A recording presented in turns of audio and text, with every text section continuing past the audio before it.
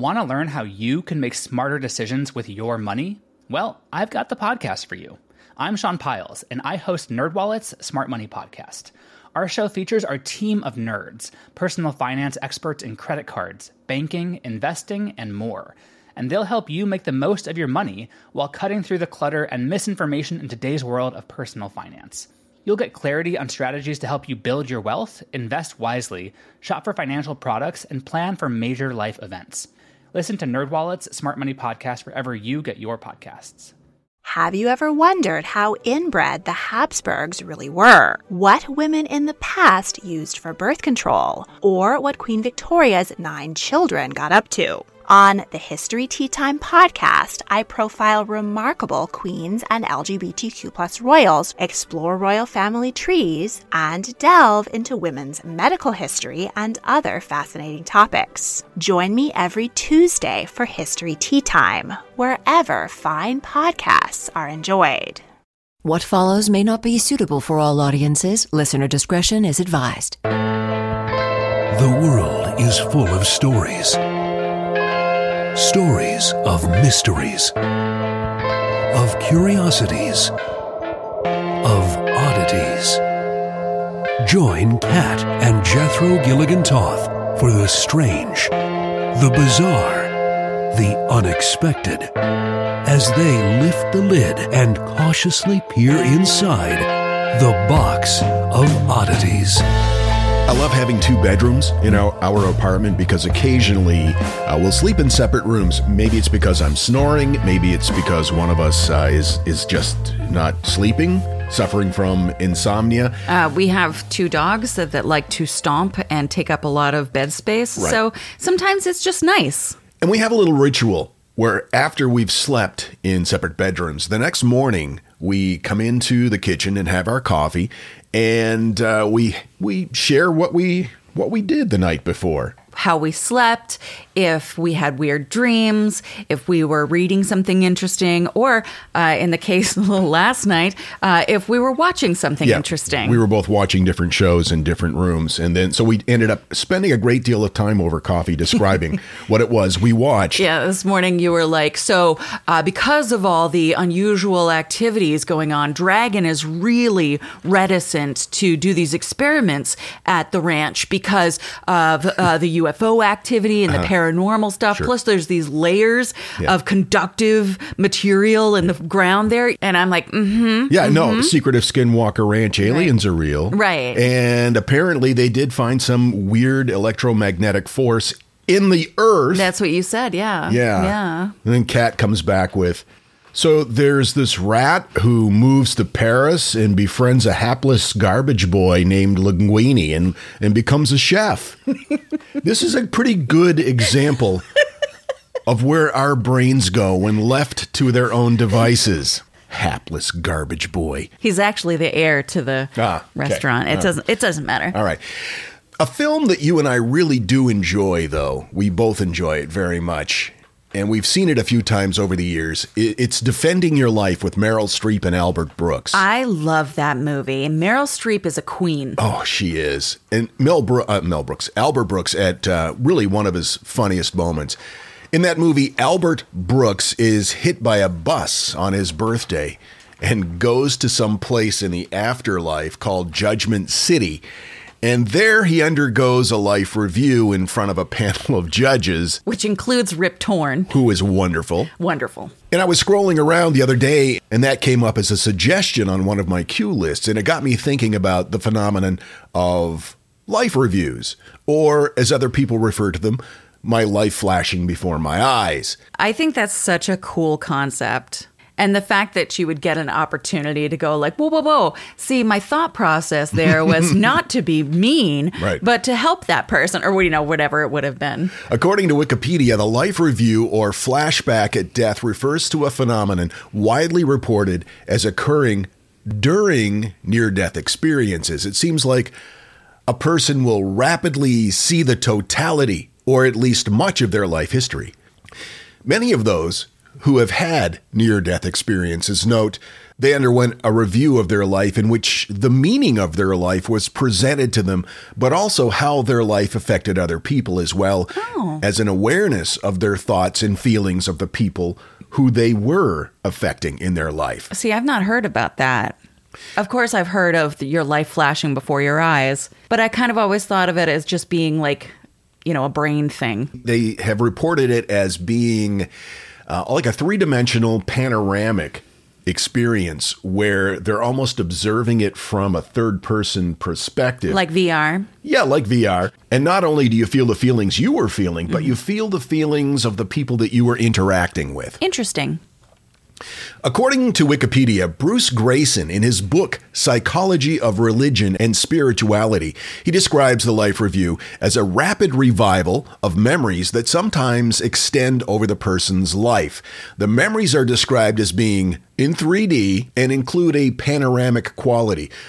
And according to Jeffrey Long in his book, Near-Death Experiences, Evidence for Their Reality, the experience of a life review is often described from, as I mentioned, a third-person perspective. That's, to me, really interesting. Yeah. Again, according to Jeffrey Long, these experiences are lucid and organized while unconscious, comatose, or clinically dead.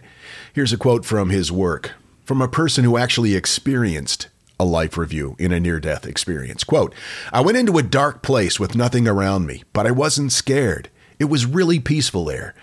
I then began to see my whole life unfolding before me like a film projected on a screen from babyhood to life. It was so real. I was looking at myself, but better than a 3D movie, as I was also capable of sensing the feelings of the persons I had interacted with throughout the years. Wow. I could feel the good and the bad emotions that I made them go through." So we got that to look forward to. According to research, those who have had near-death experiences, many of them, a pretty high percentage of them, have experienced this type of phenomenon. Of course, this has intrigued people for generations, but is it real? Do you think it's possible? I don't know. Or is it just a strange trick of the brain when it's becoming deprived of oxygen? Well, I mean, I think, well, you know how I feel. Yeah. There are tests that could be done that would go a long way in showing that it very well could be real. The most obvious would be to map the brainwave patterns through an EEG as a person dies. And not just a near-death experience, but like a person that actually dies. An actual clinical permanent death. Okay. If after a person dies, brainwave activity is still present in the areas of memory recall, that would suggest that the person is indeed still thinking and recalling memories from the past, possibly experiencing a life review. And we certainly have the technology to do this, and we have for decades, but the problem is you have to be set up and ready to roll before the person actually dies. And being able to project exactly when that person is going to die and getting that person to agree would be no easy feat. Right. So often in those moments before death, we're instead in that pesky time period of trying to make them not dead. Yeah. And also the patient is going, "Oh, poor me, I'm going to die." Ugh. Selfish. Annoying. But the BBC reports just a few months ago, medical professionals were working on an 87-year-old patient who had developed epilepsy. They hooked him up to measure his brainwave activity with an EEG, but during the process, unexpectedly, the man suffered a fatal heart attack. This is the first time that science has had this amount of scientific data of a dying human brain. And what they discovered was, for about a minute, 30 seconds before the patient died and 30 seconds after, the patient's brain waves follow the exact same patterns as dreaming or recalling memories. The team published in a study in Frontiers on Aging Neuroscience that brain activity of this sort could suggest that a final recall of life may occur in a person's last moments. Right. And since one of the things that you said that people recall is not just how they were feeling, but the feelings of those around them. I mean, generally we know how we make people feel, right? Yeah. Well, I think probably for the most part. If you do something nasty, I mean, people go like, "Oh no, I wish they hadn't done that," and you kind of get that vibe. So I guess that makes sense that you would think about your life and how you made people feel. But the weird thing is that the brainwave activity continued 30 seconds after the heart stopped beating. Dr. Ajmal Zamar, one of the co-authors of the study, says they accidentally got the first ever recording of a dying human brain. He told the BBC, quote, "This was actually totally by chance, and we did not plan to do this experiment to record these signals. So does this prove that the brain is experiencing a life recall, or the person's life is flashing before their eyes? And if so, are they happy memories? Are they bad memories? What would the deal be?" Dr. Zamar, again from an article in the BBC, said, quote, "If I were to jump to the philosophical realm, I would speculate that if the brain did a flashback, it would probably like to remind you of good things rather than bad. But what's memorable would be different for every person." Dr. Zamar, right now, he is a neurosurgeon at the University of Louisville. And according to him, the data suggests that 30 seconds before the patient's heart stopped supplying blood to the brain, the patient's brain waves like that immediately follow the same patterns that are present when experiencing high cognitive demanding tasks like concentrating, dreaming, or recalling memories.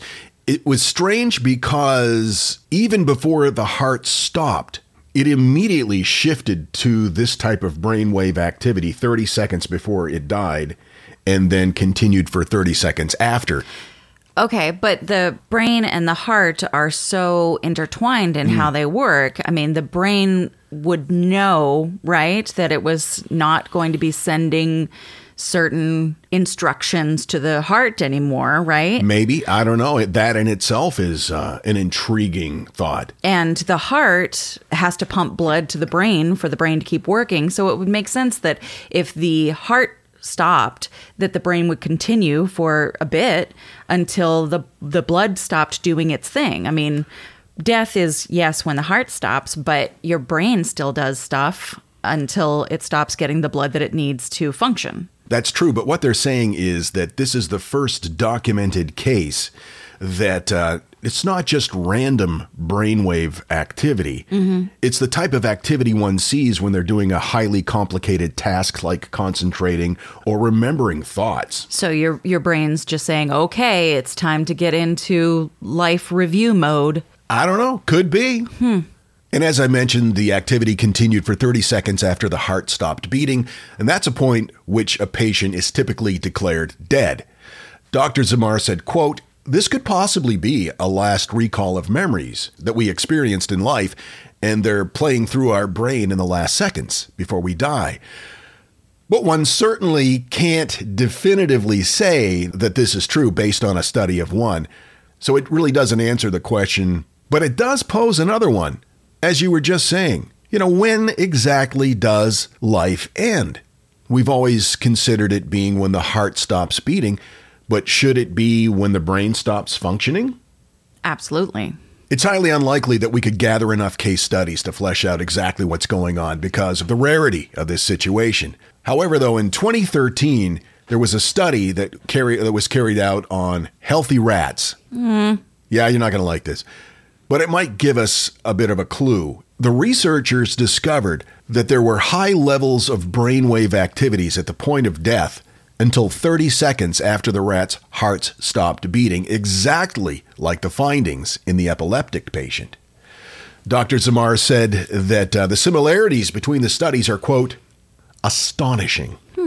He has hope now that because of this study, this one study on the 87-year-old epileptic patient, that perhaps it might open doors to more of the same types of research. Maybe now that we have seen what we can get with this type of study, that would encourage other people to agree to be studied in their final moments and expand the database. I guess my question is, for why? That doesn't interest you? Whether or not you think about your life before you die, Yeah. I figure probably you do. Well, it's not that as much as it is you're unconscious and your heart has stopped beating. Just to me, it seems like a lot of rats have to pay for something that to me seems pretty obvious. It's science, sweetie. We'll do it on people. That's what they want to do. I know, but you know they're going to do it on rats too. I don't know that. You're just speculating now. Well, you're speculating. That's my job. Dr. Samar said, I think there's something mystical and spiritual about this whole near-death experience. And findings like this, it's a moment that scientists live for. My source material, the BBC, Wikipedia Science Direct, and Missouri State Medical Association website. Some fascinating reading there. Sure. The Box of Oddities with Kat and Jethro Gilligan Toth. I've got to tell you, the longer we've had our Aura frame, the more I love it.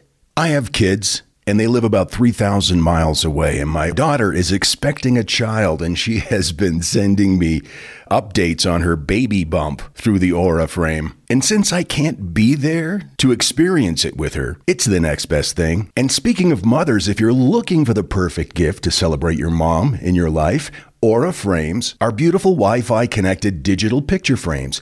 It allows you to share and display unlimited photos. It's super easy to upload and super easy to share photos with the Aura app. And here's the thing, if you're giving Aura as a gift, you can even personalize the frame with preloaded photos and memories. We love Aura frames, and living so far away from family, thanks to Aura, it's the next best thing. It's like almost being there. And right now, Aura has a great deal for Mother's Day. Box of Oddities freaks can save on the perfect gift by visiting auraframes.com to get $30 off, plus free shipping on their best-selling frame. That's AURAFrames.com. Use code oddities at checkout to save. That's AURAFrames.com and use code oddities at checkout, and you will save. Thanks, Aura Frames, for bringing my family a little bit closer. This message is sponsored by Greenlight. You know, as your kids get older, there are some things about parenting that gets easier. I remember once hearing my sister tell my little niece, if you put your pants on, I'll give you some Fresca. And when kids can start to reason that they get something if they do something right, it's a lot easier to manage them. Having that conversation about money with your kids, that's not the easiest thing in the world. Fact is, kids won't really know how to manage their money until they're actually in charge of it, and that's where Greenlight can help. Greenlight is a debit card and money app made just for families. Parents can send money to their kids and keep an eye on the kids' spending and savings, while kids and teens build money confidence and lifelong financial literacy skills. Your kids will learn how to save, invest, and spend wisely thanks to the games that teach kids skills in a fun, accessible way. When I was a kid, I had expected chores, and then I had bonus chores. And bonus chores were where I earned money. And so if you're thinking like, hey, my kid should be doing stuff around the house, yeah, no, you're not wrong. But maybe there's extra ways that they can learn how to be a successful financial money person. What was one of the bonus chores that you had to do? Rub my mom's feet. And what did that pay? I don't know, like a quarter or something. Millions of parents and kids are learning about money on Greenlight. It's the easy, convenient way for parents to raise financially smart kids and families to navigate their life together. Sign up for Greenlight today and get your first month free when you go to greenlight.com/oddities. That's greenlight.com/oddities to try Greenlight for free. Greenlight.com/oddities. And now, that thing in the middle.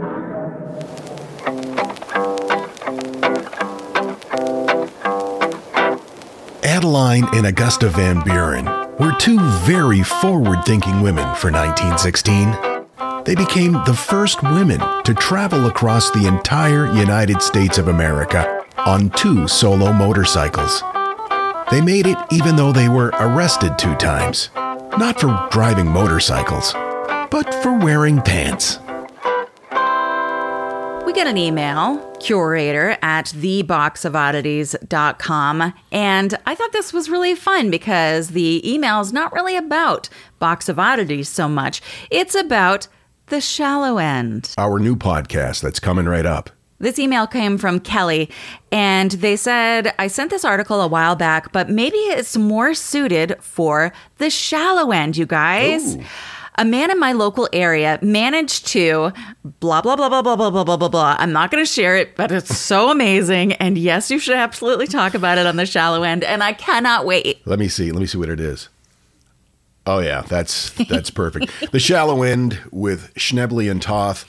We're rolling that out very soon. We're just finishing up post-production on the first few episodes.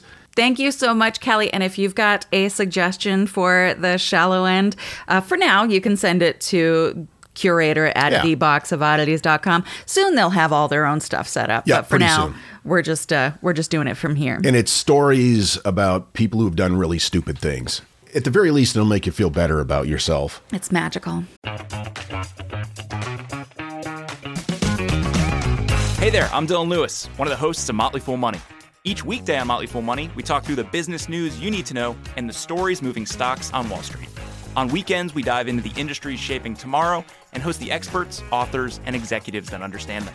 Tune in for insights, a long-term perspective on investing, and of course, stock ideas. Plenty of them. To quote a listener, it pays to listen. Check us out and subscribe wherever you listen to podcasts. Want to learn how you can make smarter decisions with your money? Well, I've got the podcast for you. I'm Sean Piles, and I host NerdWallet's Smart Money Podcast. On our show, we help listeners like you make the most of your finances. I sit down with NerdWallet's team of nerds, personal finance experts in credit cards, banking, investing, and more. We answer your real-world money questions and break down the latest personal finance news. The nerds will give you the clarity you need by cutting through the clutter and misinformation in today's world of personal finance. We don't promote get-rich-quick schemes or hype unrealistic side hustles. Instead, we offer practical knowledge that you can apply in your everyday life. You'll learn about strategies to help you build your wealth, invest wisely, shop for financial products, and plan for major life events.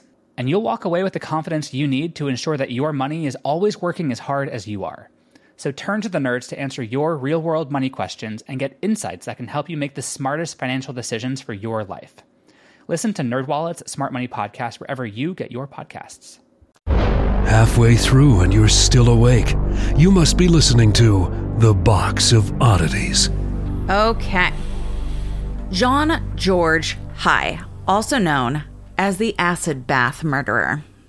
I had to send you a message and be like, have you talked about the acid bath murderer? And you were like, yeah, I don't think so. I would have remembered that. Yeah.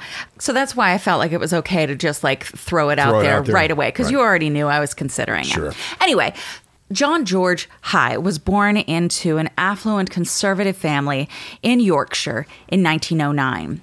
He was brought up in a fanatically religious household. His parents, John Robert High, and his wife, Emily, were so strict, Bible stories were the only form of entertainment allowed in their home. Participating in sports was forbidden. And according to High Sr., the world was evil, and the family needed to keep themselves separate from the rest of the world. Well, I can get on board with the world being evil part, but we still need to go to the store. Well, despite all this, High became very proficient at playing piano, which he learned at home, obviously, because he couldn't go outside to learn it. And he won a scholarship to Queen Elizabeth Grammar School in Wakefield, and then to Wakefield Cathedral, where he became a choir boy.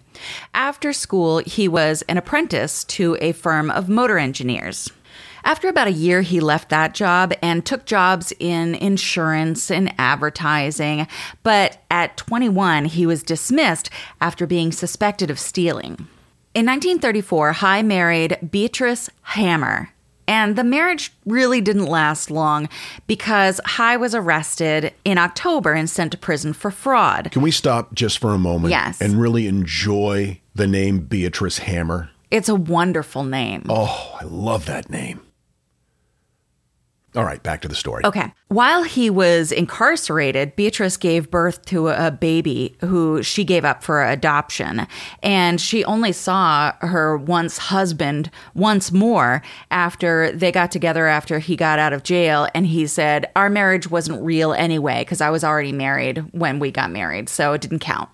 Of course, that wasn't true, but he was a pathological liar. So After jail, he moved to London, where he became a chauffeur, and he was arrested a few more times for various fraudulent doings, like buying cars with bad checks, or he would pretend to be a lawyer, or he would frequently sell fraudulent stock shares from the estates of his dead quote-unquote clients.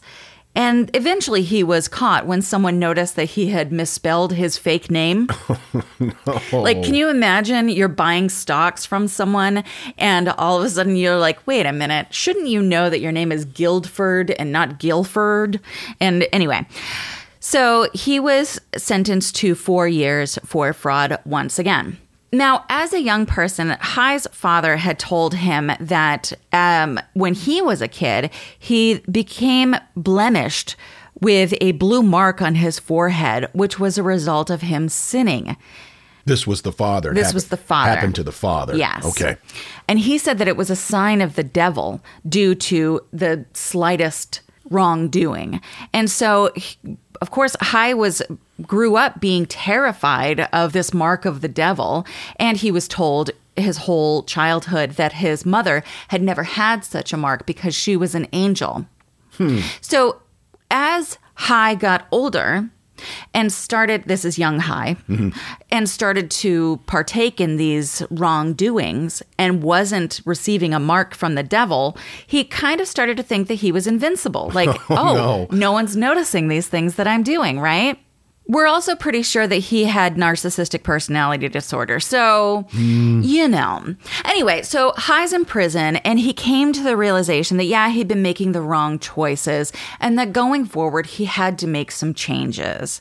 And that meant not leaving his victims alive. No, you're going the wrong way on this, High. He became obsessed with French murderer Georges Alexandre Sorot, whose signature had been dissolving his victims in sulfuric acid. So during his free time, he was doing some reading and devised his own method of dissolving bodies in various forms of acid. If acid is a hobby for you, that's a warning sign. He began practicing on mice. See, I knew I didn't like this guy.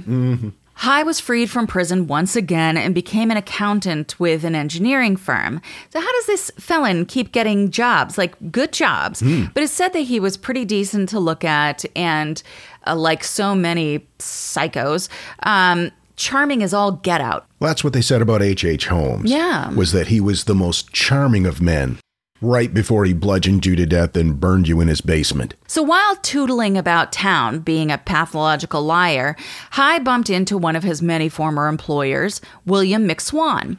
And McSwan introduced High to his parents, Donald and Amy. Now, McSwan worked for his parents by collecting rents on their London properties, and High became very envious of this guy's lifestyle. Which rent collection really doesn't seem like the life to me, but, you know, I'm not here to judge. That is exactly what I'm doing here. Yeah, I'm judging this guy. You are, and I approve. He's garbage. Well, he's an acid guy. All right, so High lured McSwan into an abandoned basement and hit him over the head with a stick or something, I'm not sure. And using his newfound favorite disposal method, he put McSwan's body into a 40-gallon drum and filled it with concentrated sulfuric acid. He then took over McSwan's landlord duties. He told the McSwan's family that McSwan had taken off to avoid being drafted, because remember, it's wartime. This is exactly what Holmes did, H.H. Holmes. So he took over the couple's drugstore in Chicago. Very similar. Wow. High also lived on the McSwan's property and took control of his money. 2 days later, McSwan was unfortunately acided down, boiled down, if you will, into a, you know, I mean, he was liquefied. Yeah. And High poured his remains down a manhole.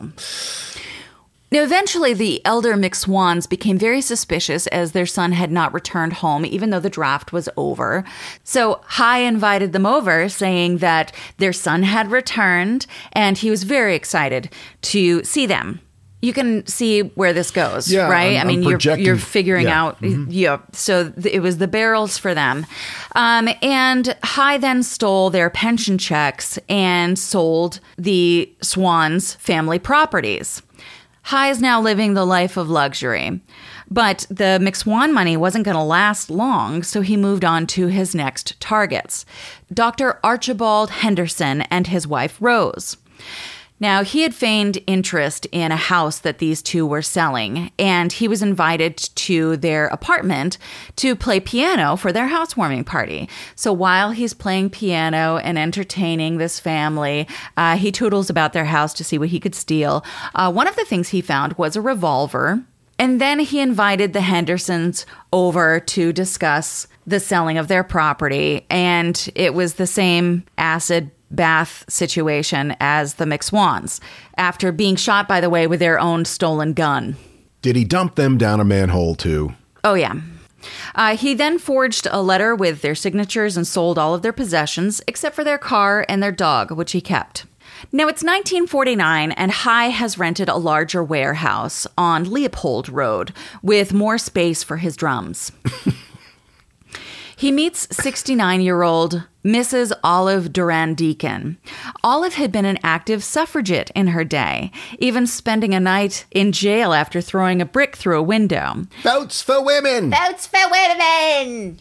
She was also very creative and a bit of an inventor, and she had this idea to produce a patent for artificial fingernails because it was 1949 and it was post-war and women wanted to feel a little bit of glamour.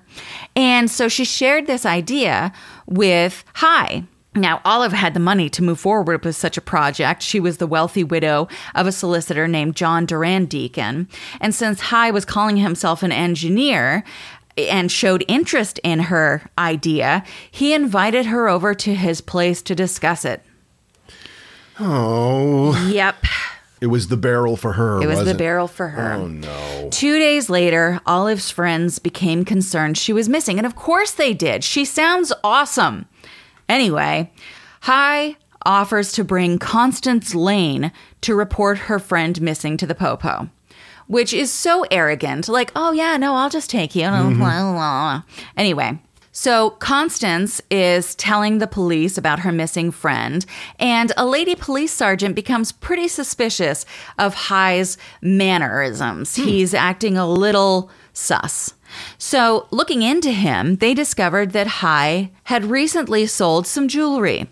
And also, when they investigated his attaché case, it contained some dry cleaner's receipts for a fine fur coat that Olive had owned, which seemed weird that he would be dry cleaning this woman's coat. In addition, police also found papers referring to the Hendersons and the McSwans, both of these couples now missing. It all seemed a bit much. So they went to High's new, larger warehouse that he'd rented, behind which there was a rubble pile. And an observant pathologist spotted what he recognized as a couple of human gallstones. Then, with more digging about, they found a set of false teeth. Acid won't dissolve gallstones? I guess not. That's fascinating. Yeah. Apparently, High hadn't made sure that his new fancy warehouse had a drain for his disposal needs, so he just dumped the barrel remains out back. Well, he was getting lazy. Inside the workshop, of course, police found a large metal drum and beside it several containers of acid, a revolver, and gloves and an apron spattered with acid. So High was arrested and charged with murder. High then confessed that he had killed Duran Deacon, the McSwans, and the Hendersons, as well as 3 other people, a young man called Max, a girl from Eastbourne, and a woman from Hammersmith, though these claims couldn't be substantiated.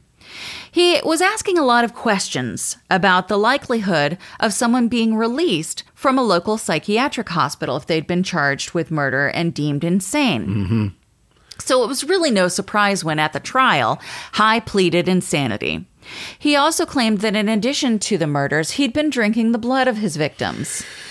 Was he really drinking the blood, or was this part of his insanity defense? Yeah, there's no evidence that he was drinking the blood, and most people are on board with this was just part of his wanting to be able to plead insanity. That he was building a case for his insanity, if you will. On July 18, 1949, 4,000 people crowded into the courthouse hoping to get a seat. This case was wild. High had no money to pay for his defense, so News of the World did a deal with him and offered to pay for his counsel if he would provide them with an exclusive. I had no idea that News of the World went back that far. Yeah. This is the same paper that broke the news on Bat Boy. That's correct. Yeah. Yeah, I'm pretty sure. Maybe it's a different News of the World. I don't know. But during the trial, the editor of the Daily Mirror was sentenced to a 3-month prison term for contempt because he had described High in the newspaper as a murderer while the trial was still underway. And he was only a suspected murderer, right? Mm-hmm. Now, because High had initially inquired about getting released from this psychiatric hospital, it appeared as though he was thinking of using insanity to get him off the hook. And it took the jury only 15 minutes to come to a conclusion. Now, it probably took them 4 minutes to get to the jury room. That's right. And most of them had to pee. Right. Go outside, have a butt first, and then come back in. So they had their minds made up. They knew what was up. High was found guilty. The judge asked High if he had anything to say for himself, and he said nothing at all. So he was sentenced to death. According to History Press, High's last few days were spent making sure that he was known as this clever vampire with the perfect crime, which is a great example of how you can be charming and clever and still a fucking idiot. Mm-hmm. Because you didn't commit the perfect crime, dum-dum. You're in jail. You're a murderer, and you're on death row. Before his execution, he wrote, "When I first discovered there were easier ways to make a living than to work long hours in an office, I did not ask myself whether I was doing right or wrong. That seemed to me to be irrelevant. I merely said, this is what I mean to do." Wow. So on August 10, 1949, High was hanged by executioner Albert Pierrepoint. Now, Albert Pierrepoint had a link in High's Wikipedia article, and I was like, weird that the hangman would have a link, right? So I went to check him out. And apparently, Albert Pierrepoint was an English hangman who executed between 435 and 600 people in his 25-year career that ended in 1956. Wow, he was prolific. He was prolific, but he wasn't just a hangman. He was of hangman lineage. His father had been a hangman, and his father's father had been a hangman. And since a very young age, Albert knew that the hangman's life was for him. Wow. And I just thought that was really interesting. So there you go.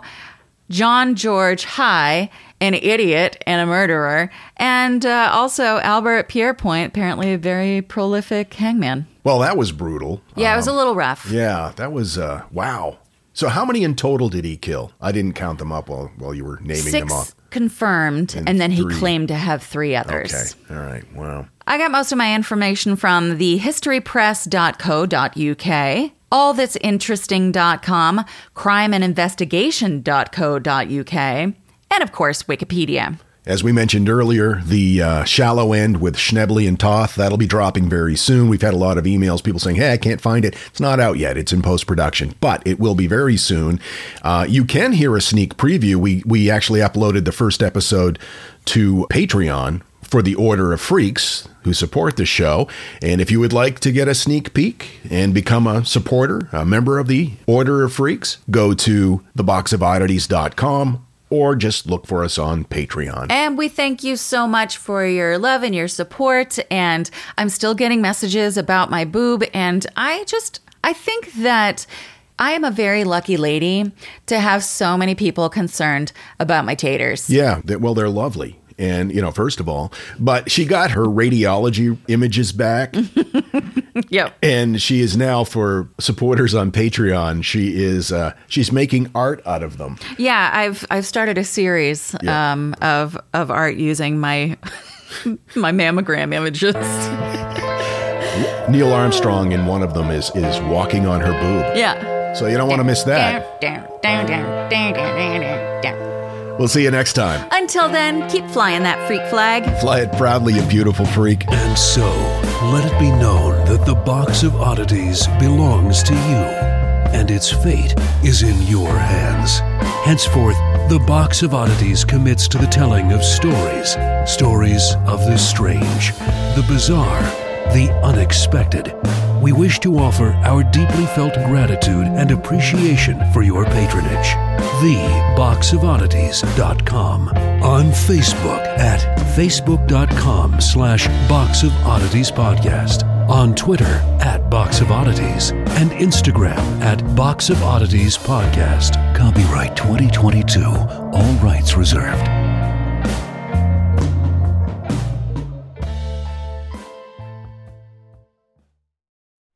If you like this podcast, can we recommend another one? It's called Big Picture Science. You can hear it wherever you get your podcasts, and its name tells part of the story. The big picture questions and the most interesting research in science. Seth and I are the hosts. Seth is a scientist. I am Molly, and I'm a science journalist. And we talk to people smarter than us, and we have fun along the way. The show is called Big Picture Science, and as Seth said, you can hear it wherever you get your podcasts. Hi, I'm Neil. And I'm Ken. And we are from the Triviality Podcast, a pub trivia-style game show where a lack of seriousness meets a little bit of knowledge. Join us each week for an hour-long game of general knowledge trivia featuring special guests from around the world, plus tons of extra themed episodes. If you want to improve your trivia game, or you just want to scream at us in your car when we get easy questions wrong, then we're the show for you. Find Triviality on all your favorite podcast apps. But you know that, because you're already listening to a podcast.